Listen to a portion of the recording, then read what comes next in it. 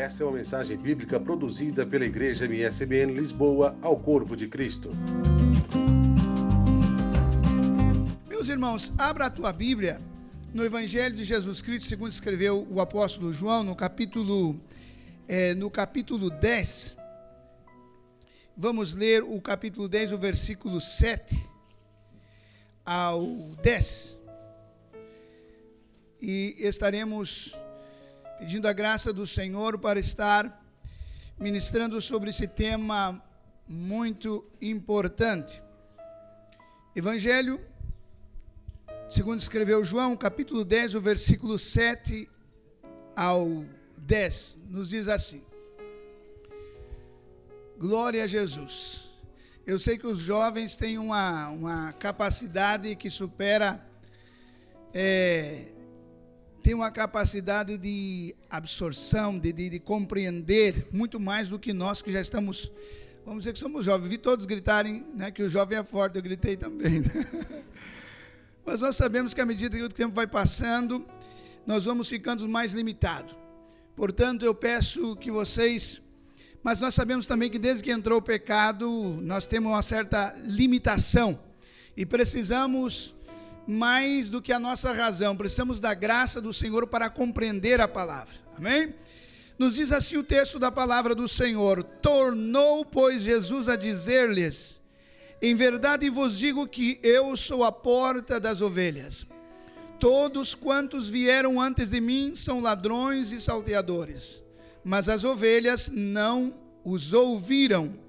Eu sou a porta. Se alguém entrar por mim, salvar-se-á, e entrará e sairá, e achará pastagens.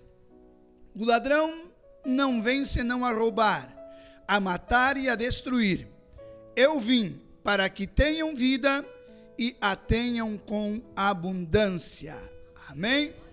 Esse texto estaremos usando como base para a ministração de hoje.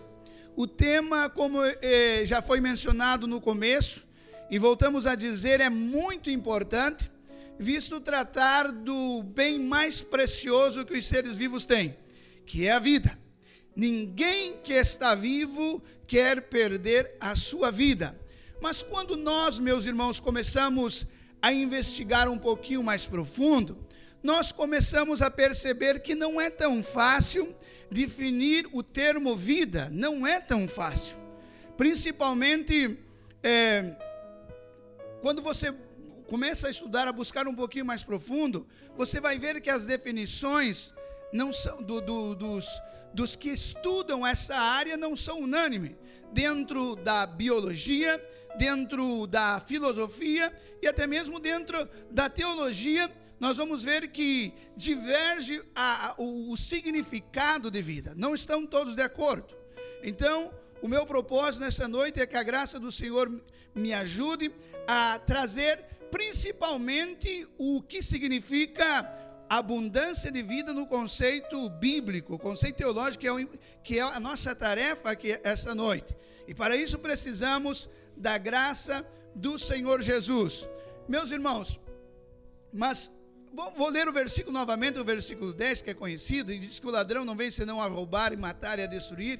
E Jesus disse: Eu vim para que tenham vida e a tenham com abundância. Nós sabemos que temos vida, mas Jesus está dizendo que Ele veio para dar vida. Em outras palavras, está dizendo: eu vou dar o que vocês não têm. Logo, entendemos que não está a falar da vida que temos, mas de uma vida que nós não tínhamos, mas hoje temos, né? Não tínhamos. Então, é essa vida que Jesus veio para dar.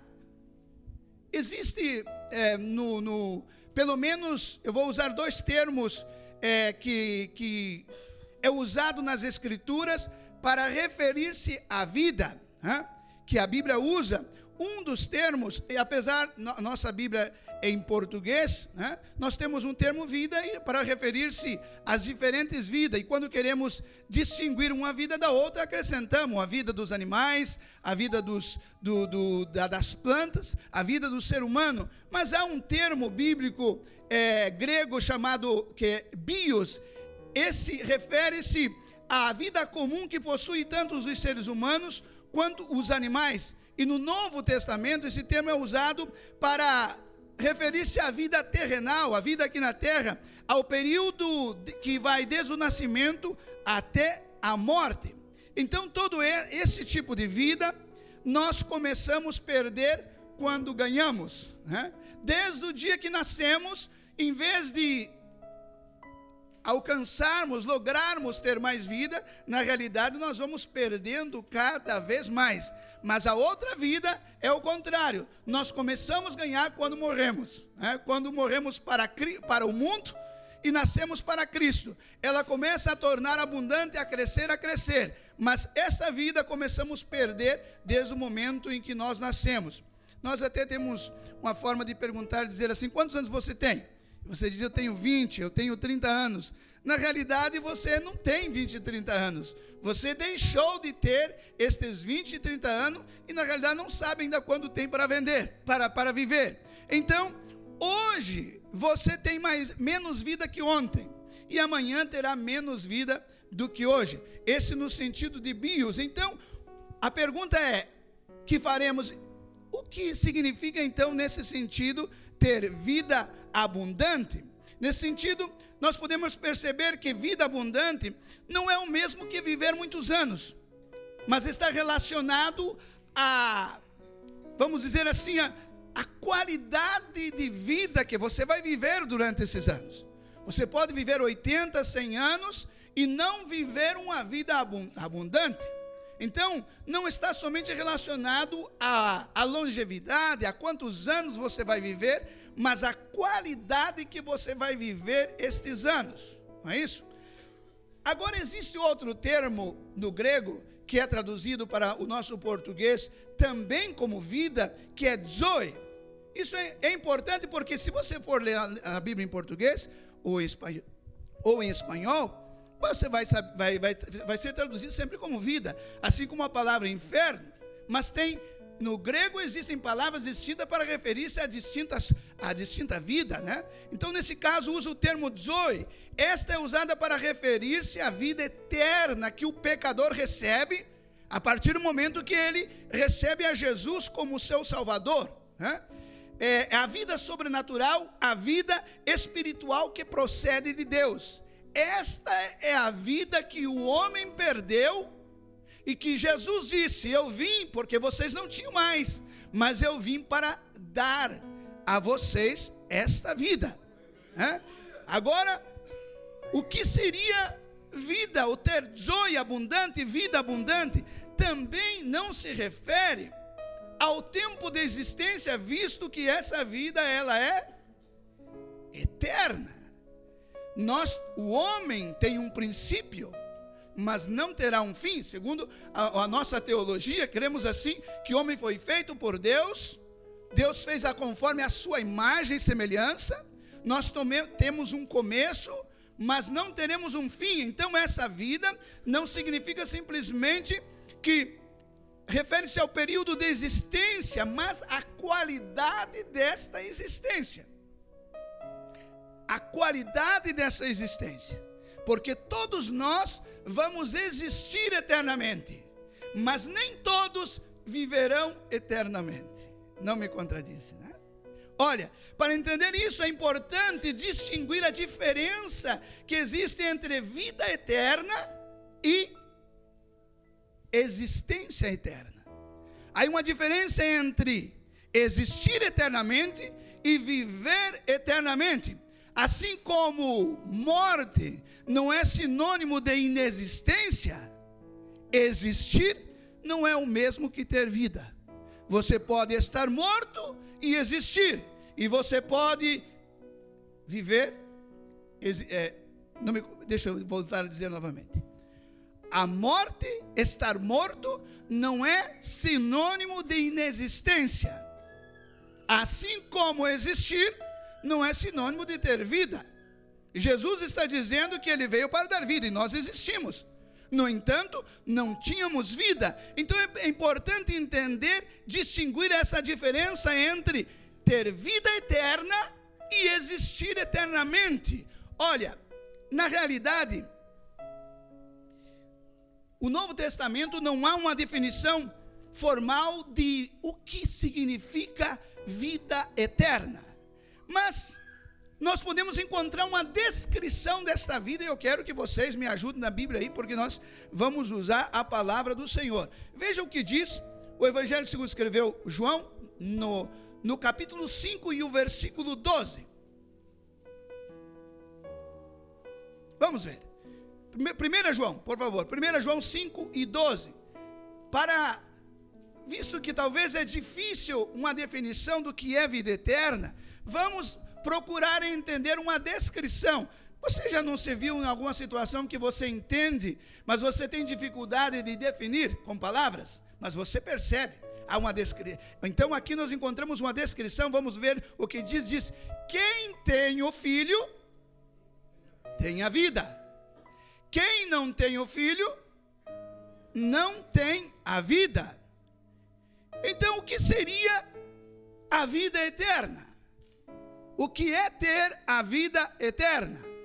É mais do que existir, é existir com vida. Então, em outras palavras, pode substituir, é ter Jesus, porque Jesus, ele é a vida, e ele se apresenta em vários versículos da Bíblia como a vida, como por exemplo, no Evangelho de João capítulo 1 e 4, ele disse que nele estava a vida, e a vida era a luz dos homens.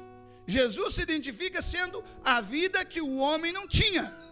Quando Jesus, no Evangelho de João também, Jesus Cristo, no Evangelho de João capítulo 5, versículo 39 e 40, Jesus falando para os fariseus, disse assim, vocês examinam as Escrituras, porque vocês julgam, entendem que vocês encontram nela a vida eterna, e são elas que de mim testificam, e não quereis vir a mim para terdes vida. Nós encontramos também quando Jesus se encontrou com Marta, na ocasião que o seu irmão havia morrido. A Bíblia diz que Marta saiu correndo ao encontro de Jesus e disse, Jesus, se tu estivesses aqui, o meu irmão não teria morrido. E Jesus disse assim, Marta, o teu irmão irá ressuscitar. Ela disse, sim, Senhor, eu sei que vai ressuscitar, mas é na ressurreição do último dia. E Jesus disse assim, Marta, eu sou o quê? A ressurreição e o quê? Eu sou a ressurreição e a vida. Então, no capítulo 14 de João, e o versículo 6, Jesus disse, eu sou o caminho, a verdade e a vida. Então, ter a vida eterna é o mesmo que ter Jesus. Se temos Jesus, temos a vida eterna. Quem não tem Jesus, existirá eternamente, mas sem vida. Não terá vida. Agora,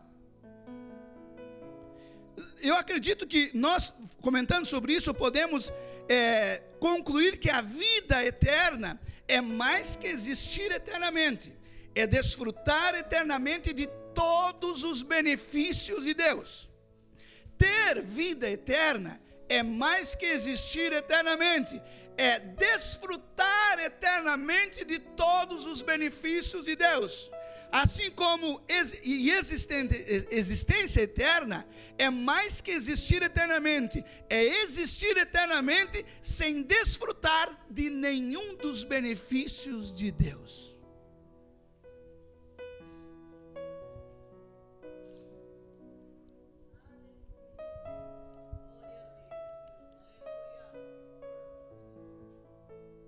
Jesus veio nos dar o que nós não tínhamos, que era essa vida abundante. Agora, a vida abundante, ela também está muito relacionado às condições que o ambiente te proporciona. Por exemplo, o conceito de vida abundante, talvez para algumas pessoas que vivem nas tribos de África ou no Amazonas, na selva, talvez é um pouco diferente do que o nosso. Nós talvez não consideraríamos que ele tem uma vida abundante no sentido de bios, porque o nosso padrão é superior. Se vida abundante é desfrutar dos benefícios de Deus, também está relacionado à condição do ambiente.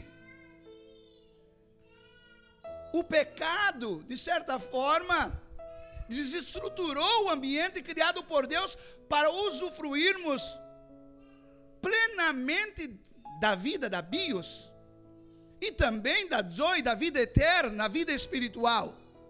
Agora, como que eu avalio a quantidade de vida que possuo? Estamos falando de vida abundante, que Jesus veio para dar vida abundante, mas eu preciso saber como eu avalio a quantidade de vida que eu tenho. E eu quero dar 2 exemplos. Primeiro, eu acredito que pelo grau de vigor, ou de saúde, ou de força que você possui. Por exemplo, falando da vida da bios, quero dizer, se você encontra uma pessoa que está no hospital, acamado, debilitado, às vezes até nos cuidados intensivos, e você encontra uma pessoa forte, com toda a saúde física, que tem força, quem é que tem mais vida? Seguro que vai estar de acordo comigo que é o segundo. O outro também tem vida, mas tem vida em proporção menor do que o outro. E no sentido espiritual, como que eu avalio a quantidade, a porção de vida que eu tenho? Pelos mesmos critérios. Se eu recebi a vida espiritual, mas eu sou uma pessoa debilitada espiritualmente, não tenho força para ir na igreja, não tenho força para orar, não tenho força para ler a Bíblia, mas tem outro que não perde oportunidade para ir no culto, não perde oportunidade para ler a palavra, para orar, assim por diante. Logo em seguida, entendemos que o segundo tem mais vida do que o outro. A outra coisa, também avalio pelo grau de sensibilidade. Uma pessoa, falando da vida física, ele pode, à medida que ele vai perdendo a porção de vida, ele vai diminuindo a sua sensibilidade. Chega a um ponto, quando está muito avançado, que você pode tocar nele, você pode falar com ele. Já visitou pessoas assim no hospital, no cuidados intensivos? Entra em coma, mas ainda tem vida. Um pouquinho de vida, mas ainda tem vida. Mas tem o outro que, no sentido espiritual, quando a pessoa, pelo grau de sensibilidade que eu disse, a pessoa, ele é sensível. Uma pessoa que tem bastante vida, quando toca nele, ele já sente, estou vivo.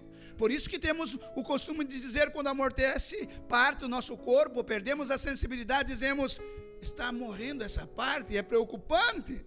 Está morrendo, está morto. Mas ainda, aqui não tem vida, mas tem vida em outras partes do meu corpo.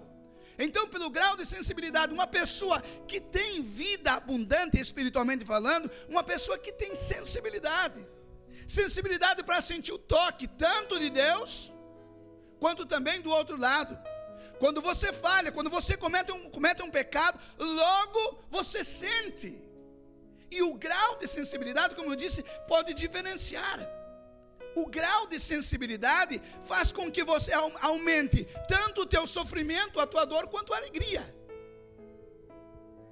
Então, entendemos mais ou menos o que é ter vida abundante?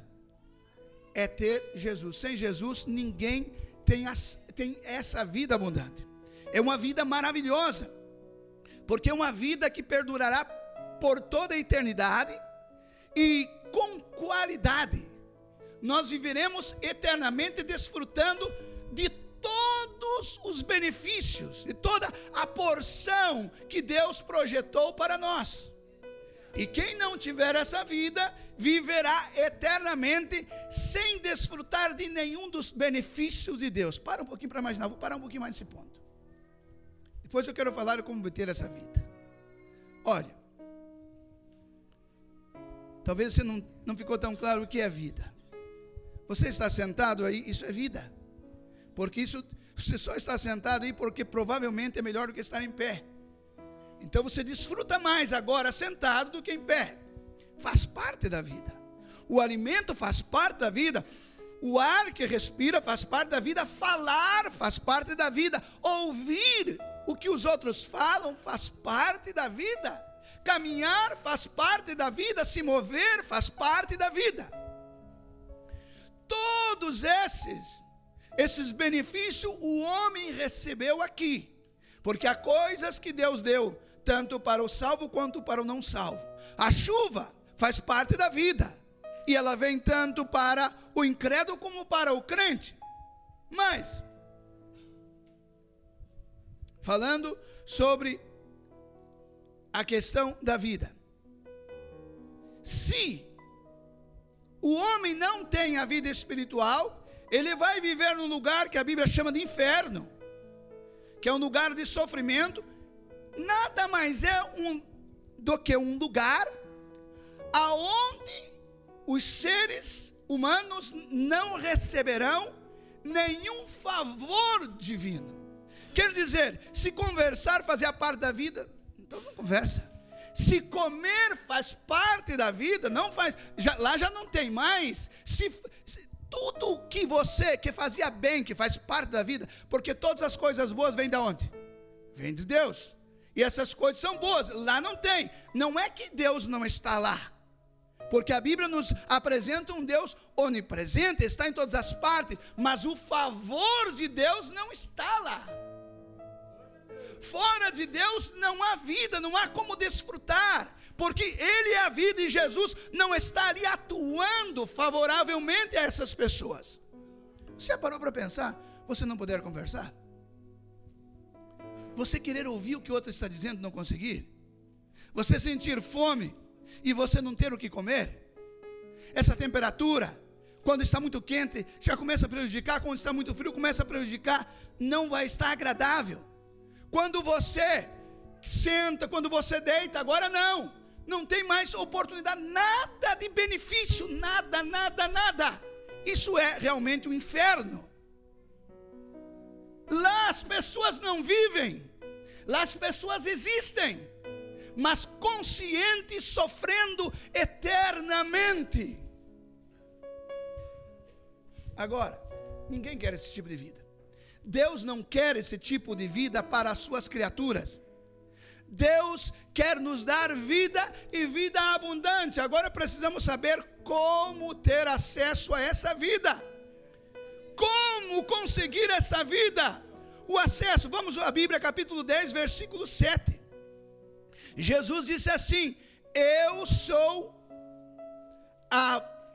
na parte final diz assim: eu vim para que tenha vida e vida com abundância. Mas o versículo, deixa-me ver qual é o versículo, 9, ele disse: eu sou a porta, se alguém entrar por mim, salvar-se-á, e entrará e sairá e achará pastagens. Jesus disse: eu sou a porta é o lugar de acesso. Quando Jesus disse eu sou a porta, Jesus está dizendo: eu sou a via de acesso a essa vida.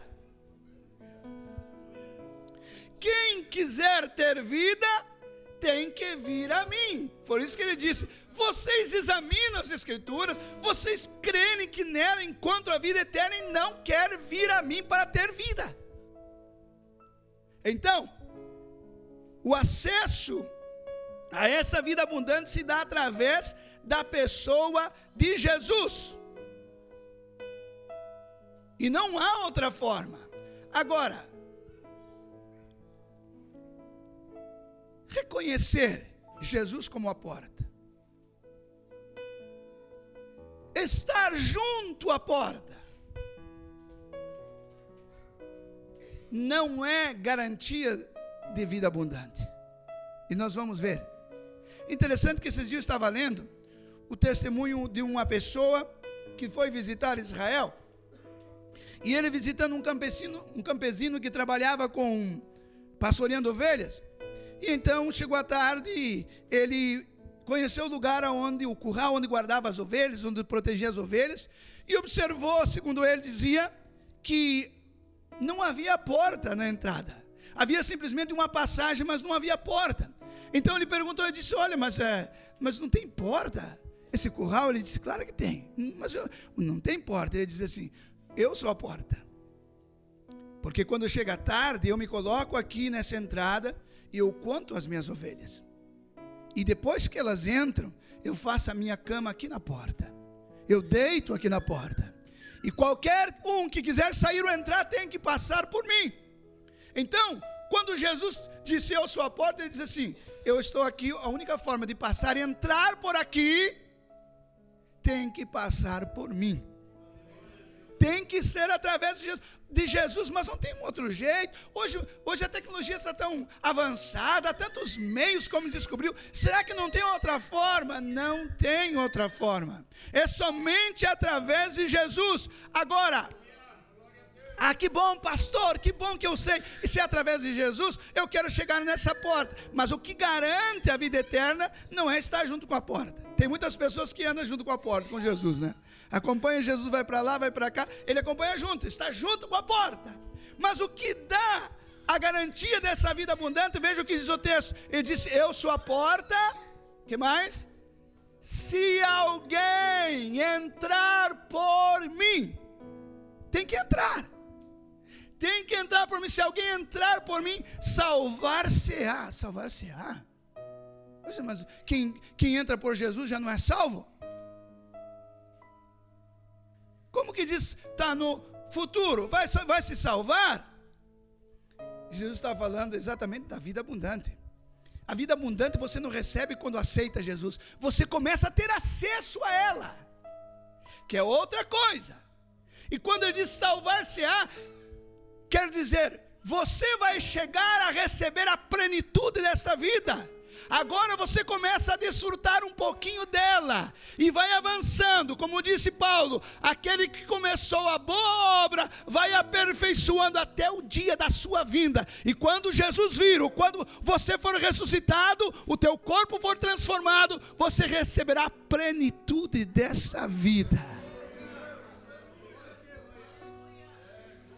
Irmãos, se você gosta dessa vida que você tem, da vida bios, você tem que parar para pensar um pouquinho mais sobre a verdadeira vida. Essa vida é gloriosa. A Bíblia diz que nesse lugar não vai haver sofrimento, nem dor, nem assim como vocês todos conhecem. Então,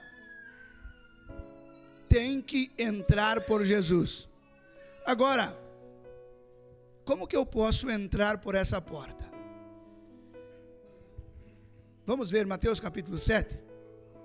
E o versículo 13 e 14. Todos estão de acordo que Jesus é a porta? Amém. Que para ter acesso a essa vida tem que passar por Ele. Agora o problema é encontrar Ele.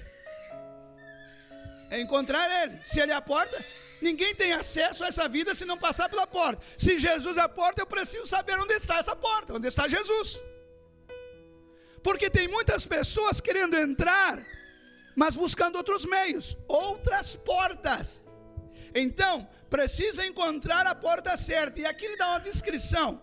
Diz assim, entrai, não é um conselho, já é uma ordem, entrai, né? Pela porta estreita, porque larga é a porta, e espaçoso o caminho que conduz à perdição, e muitos são os que entram por ela. E porque estreita é a porta, e apertada o caminho que leva à vida, e poucos há que a encontrem. Logo nós podemos entender que para poder ter acesso a essa vida tem que encontrar a porta. E Jesus está dizendo que ele disse antes que eu li para vocês que ele é a porta. Agora ele disse que há um caminho que leva a essa porta. Há dois caminhos, tem duas portas diferentes. Cada caminho leva para uma porta. O caminho que leva para a porta grande, também o caminho é largo, espaçoso. E Jesus disse assim, tem um montão de gente indo por ele. O outro caminho é apertado, a porta é estreita, mas é aquela que dá acesso à vida eterna. Eu sou essa porta estreita. Agora, não sou eu que tenho que dizer, mas é você mesmo que tem que avaliar e concluir que porta tu passaste. A porta que te levou a Jesus, ou o caminho que te levou a essa porta era largo ou estreito? Te apresentaram ele largo? Não, Jesus, essa porta é maravilhosa. Olha, você pode vir do jeito que você está, é verdade. E você não tem problema. Você não precisa renunciar a nada, irmãos. Se tiver uma porta apertada, o que você tem que fazer para passar por ela? Vai ter que começar a desvencilhar das coisas que tem. Chegar até a porta não é garantia de vida eterna, já falei isso. Não é garantia de vida abundante, tem que passar por ela. E se para passar por ela, tem que se ajustar a ela. E não é ela que vai se ajustar a você. Porque a porta larga não precisa se ajustar nada, irmão. Você passa por ela do jeito que não precisa se ajustar, é larga. E Jesus disse que tem um monte entrando por esse caminho. E que caminho nós estamos? Que caminho nós estamos? Mas ele está dizendo, a porta que dá acesso à vida eterna, essa sim, essa é estreita. O caminho é apertado. Mas outro lado tem vida. Tem vida. Você não vai ter vida abundante aqui. Esse tipo de vida não. Você inicia a ter aqui.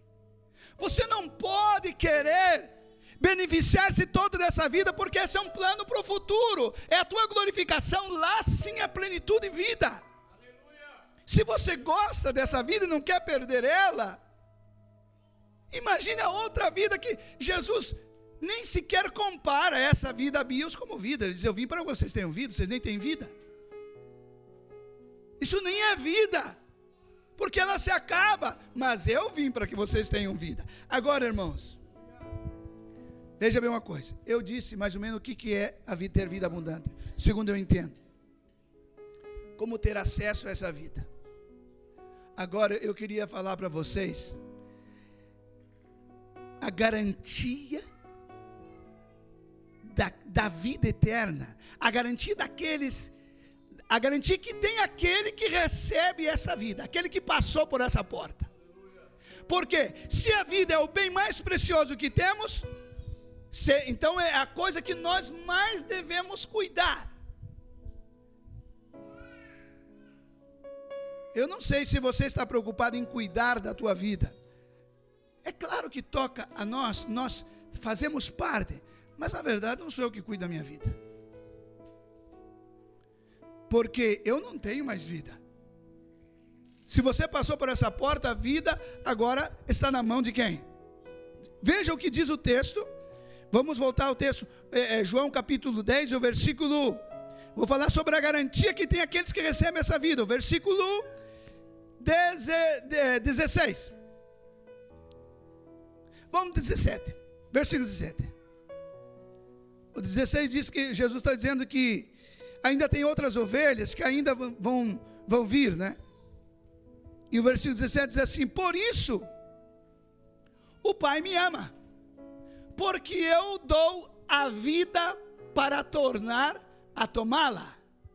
E o versículo seguinte diz, meu Pai, eu falei 17, não, versículo 18, ninguém me tira de mim, mas eu de mim mesmo dou, e tenho poder para tornar a tirar. Mas não é esse versículo. Versículo 28.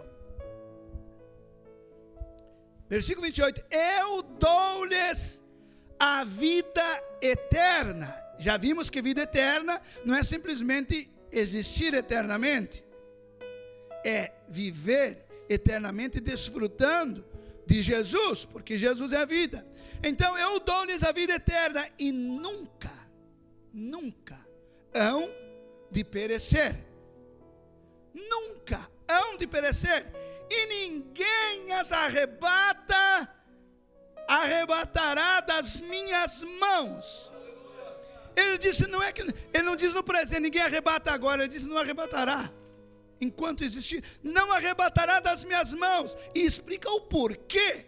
Ele disse: porque o meu Pai, que mas deu, é maior do que todos, e ninguém pode arrebatá-las da mão do meu Pai. E eu e o Pai somos um. Está na mão do Pai, está na minha mão, está na minha mão, está na mão do Pai. E o Pai é poderoso. O salmista, ontem eu estava memorizando um salmo, o Salmo 113, quando escutei uma canção que fala sobre ele. E o verso 5, ele disse: quem é como o nosso Senhor Deus, que habita nas alturas? O que mais que diz? Que ele se inclina, quando ele quer ver os céus e a terra, ele se inclina, se curva para ver o que está nos céus e na terra. Irmãos, olha o Deus que você tem. O que você faz quando você quer olhar para enxergar o céu? Você levanta a cabeça. Mas ele, quando quer ver o céu, ele se inclina, porque não tem mais nada acima dele. Esse Deus, ele está dizendo o verso seguinte, dizendo: olha, ele que, versículo seguinte, o verso seguinte, versículo 7, que do pó levanta o pequeno, e do monturo que é o mesmo, literalmente do lixo, e ergue o necessitado. E o que ele faz? E faça assentar como, vamos ao versículo seguinte, e faz assentar com os príncipes. Para fazer assentar com os príncipes, sim, com os príncipes do seu povo. Este é o Deus, o meu e o teu Deus. Está nas alturas, acima dele não tem mais nada. A mão dele é mais forte, e se você entrou por essa porta, você está na mão dele. Quando você quer segurar uma coisa, qual membro do seu corpo você usa? As mãos. Agora você está nas mãos dele. A Bíblia diz, e ele disse: ninguém, porque eu e o Pai somos um. Eu queria ler um texto rico com vocês e termino com esse. Em Romanos capítulo 8. E vamos ler alguns versículos aqui para falar dessa garantia, desta vida abundante. A garantia que tem aqueles que passaram por essa porta. Porque, volto a dizer, quem não tem medo de perder algo precioso? Você quer cuidar. Você faria qualquer coisa para cuidar dessa vida eterna, né? Mas eu acredito que melhor do que você é Ele. Olha o que diz esse texto, o capítulo 8 e o versículo 35. Vamos ler o versículo 31. O apóstolo Paulo diz assim: que diremos, pois, a estas coisas? Se Deus é por nós, quem será contra nós? Por que é que nós estamos seguros quando recebemos essa vida? Porque o dono da vida passa a estar do nosso lado. Ele diz assim: se Deus é por nós, quem será contra nós? E o inverso é verdadeiro: se Deus for contra nós, quem será por nós? A garantia dessa vida em abundância, que você vai ter essa vida, é que agora o Senhor passa a estar do seu lado. Veja o que diz o versículo seguinte, versículo 32, assim: aquele que nem mesmo seu filho poupou, antes se entregou por todos nós, como não daria também com ele todas as coisas? 33, quem intentará acusação contra os escolhidos de Deus? É Deus quem justifica. Por quê que estamos seguros nesta vida? Porque segundo esse versículo, não existe acusação que surja efeito mais contra esses que herdaram essa vida. Por que não existe? Porque Deus é quem justifica. Em outras palavras, eu sou o maior, e se eu disse que está perdoado, quem vai dizer que não? Eu não sou um juiz, eu sou o supremo juiz. O que eu digo, não tem uma instância maior para recorrer. Então, a garantia é que nenhuma acusação vai ser eficiente contra nós. Versículo 34. ninguém mais pode nos condenar. Ele disse: quem os condenará?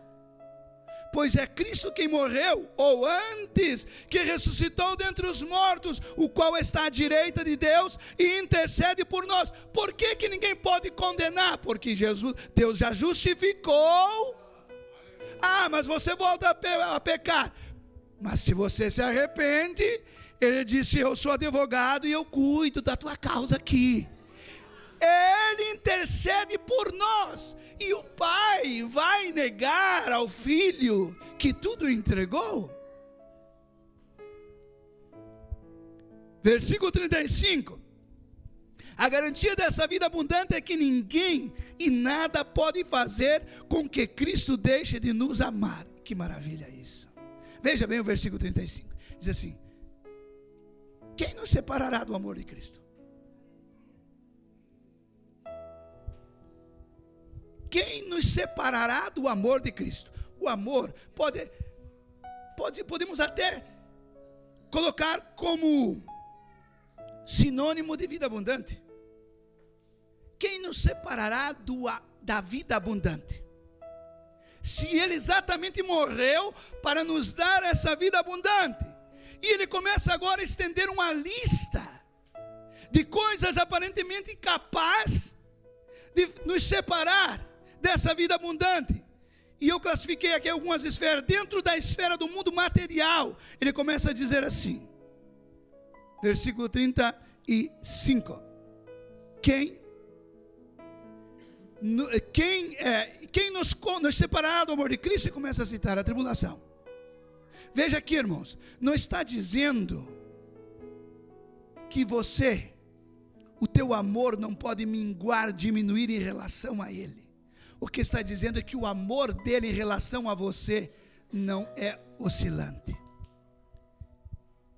E se você realmente passou por essa porta, você está seguro por este amor. Pastor, parece que o senhor está pregando hoje meio estranho, né? É o que o texto está dizendo. Se você olhar para trás, ele está dizendo assim, eu volto a dizer, quando ele diz assim: ninguém arrebatará das minhas mãos. Ele está dizendo: nenhuma força externa pode tirar da minha mão. Em relação ao outro lado, se você pode sair das mãos dele, é outra coisa. Mas o que ele está garantindo é: nenhuma força externa pode roubar vocês das minhas mãos. Nem tribulação, nem angústia, nem perseguição, nem a fome, nem a nudez, falta de roupa, nem o perigo, nem a espada, nem guerra. Isso não pode. Se você está passando tribulação, o Senhor te ama a mesma coisa. Se está passando por guerra, o Senhor continua te amando. Porque é nessa hora que nós duvidamos do amor de Deus. Senhor, mas se tu me ama, por que quase eu não tenho roupa? Por que estou passando por esses perigos? Por que estou tão angustiado? Estou sendo perseguido. Por que tanta tribulação? Isso não aparta você mais do amor dele. Dentro da esfera da existência, versículo 38 diz assim: nem porque estou certo de que nem a morte e nem a vida. Paulo está dizendo: se eu vivo a vida que eu recebi abundante do Senhor, ou o princípio dessa vida, eu estou com ela. Se eu morrer, melhor ainda, porque é aí que eu recebo ela.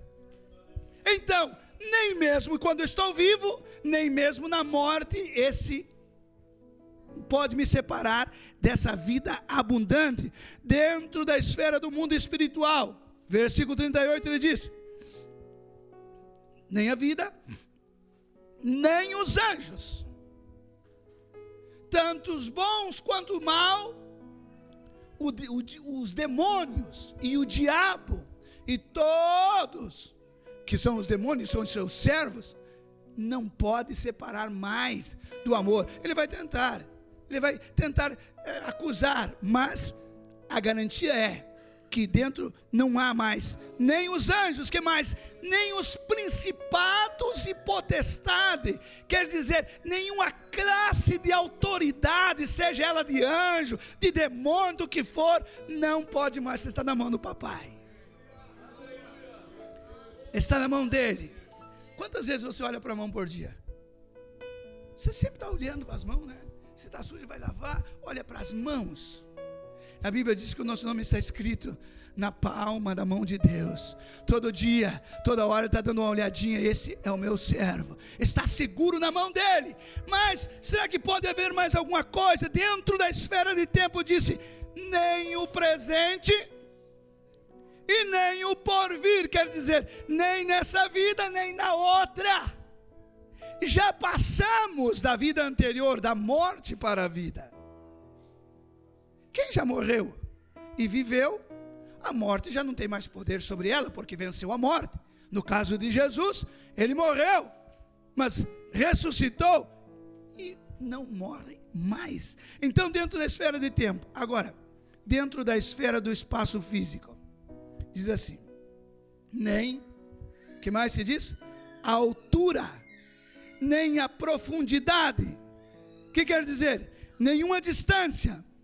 Para cima não há um outro, não há nada acima de Deus, que Deus tenha criado, que nos possa prejudicar espiritualmente. Para baixo também não há.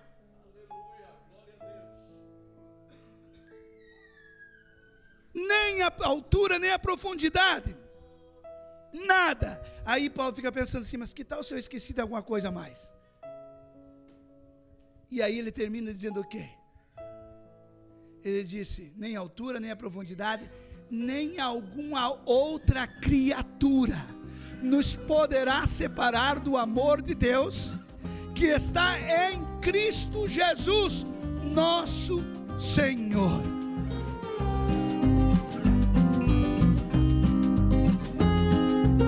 Essa foi mais uma mensagem bíblica produzida pela Igreja MSBN Lisboa ao Corpo de Cristo.